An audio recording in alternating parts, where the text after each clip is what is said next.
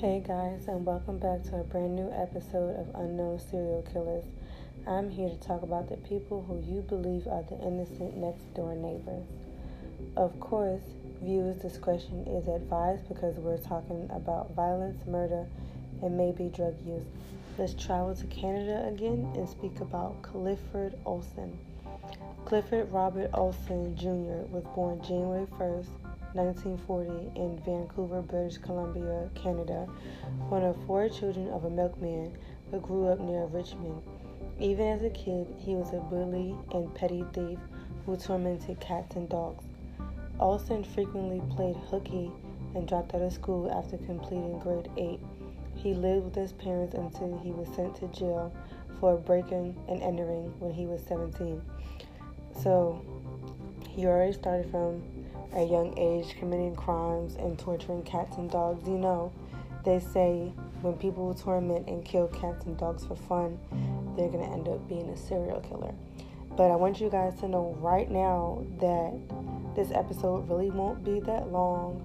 So bear with me, and we're going to skip through and go to where he started killing, because that's pretty much the good stuff. Christine Weller, 12, from Surrey, British Columbia, was abducted on November 17, 1980. Her body was found more than a month later on Christmas Day. She had been strangled with a belt and stabbed repeatedly. On April 16, 1981, Colleen, 13, vanished. 5 months later, her body was found. On April 22, 1981, Darren Todd John Rood, 16, was abducted and killed. His body was found less than 2 weeks later. On May 19, 1981, 16-year-old Sandra Wolfsteiner was murdered, and 13-year-old Ida Anita Court was murdered in June 1981.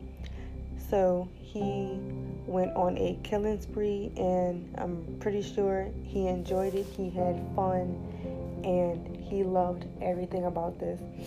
Now I want you guys to tell me who was or who is one of your favorite serial killers. I know that sounds like a really weird question to ask, but I'm really curious for you guys to let me know. So after this episode, I think I'm going to do a question and answer so you guys can let me know. Okay, let's continue. Simon Portington, 9, was abducted, raped, and strangled on July 2nd, 1981. Judy Cosma, a 14-year-old from New Westminster, was raped and strangled a week later. Her body was discovered on July 25th near Weaver Lake. The next victims were Raymond King II, 15, abducted on July 23rd, raped and bludgeoned to death. Sigrun, an 18-year-old German tourist, raped and bludgeoned 2 days later. Terry Carson, 15, raped and strangled on July 27th. And Luis, age 17, the last victim identified, who died on July 30th. So he basically just kidnapped teens from age of from 9 to 18, 19 years old, and really didn't have any type of remorse for these people's loved ones. And of course, serial killers never really have any remorse for the people that they kill.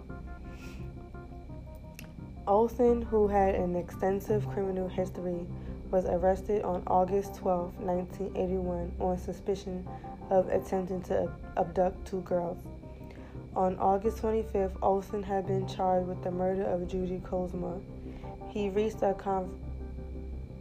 controversial deal with authorities, agreeing to confess to the 11 murders and show the Royal Canadian Mounted Police the location of the bodies of those not yet recovered.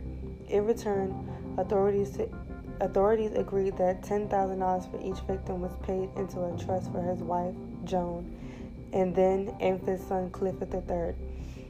So in order to get answers out of him, they told him that they were going to put money away for his wife and son for them to solve their crime. Now, I don't know if that was working smart or just ridiculous. But either way, they got the answers out of him. In January 1982, Olson pleaded guilty to 11 counts of murder and was given as many concurrent life sentences to be served in Canada's super maximum security. In September 2011, media reports indicated that Olson had terminal cancer and had been transferred to a hospital in Laval, Quebec. He died on September 30th, 2011 at the age of 71. So this guy was one of Canada's most not wanted but ruthless serial killers out there in Canada. And honestly, I didn't really think Canada had all these serial killers out there. As I was doing research, I seen a lot of those serial killers. I'm thinking Canada was like a nice place to live. But anyway, guys, thank you so much for joining me this week, and continue to join me again next week to unravel in the minds of another serial killer. And as I always tell you guys, be nice to people. You never know who they kill. See you guys next week.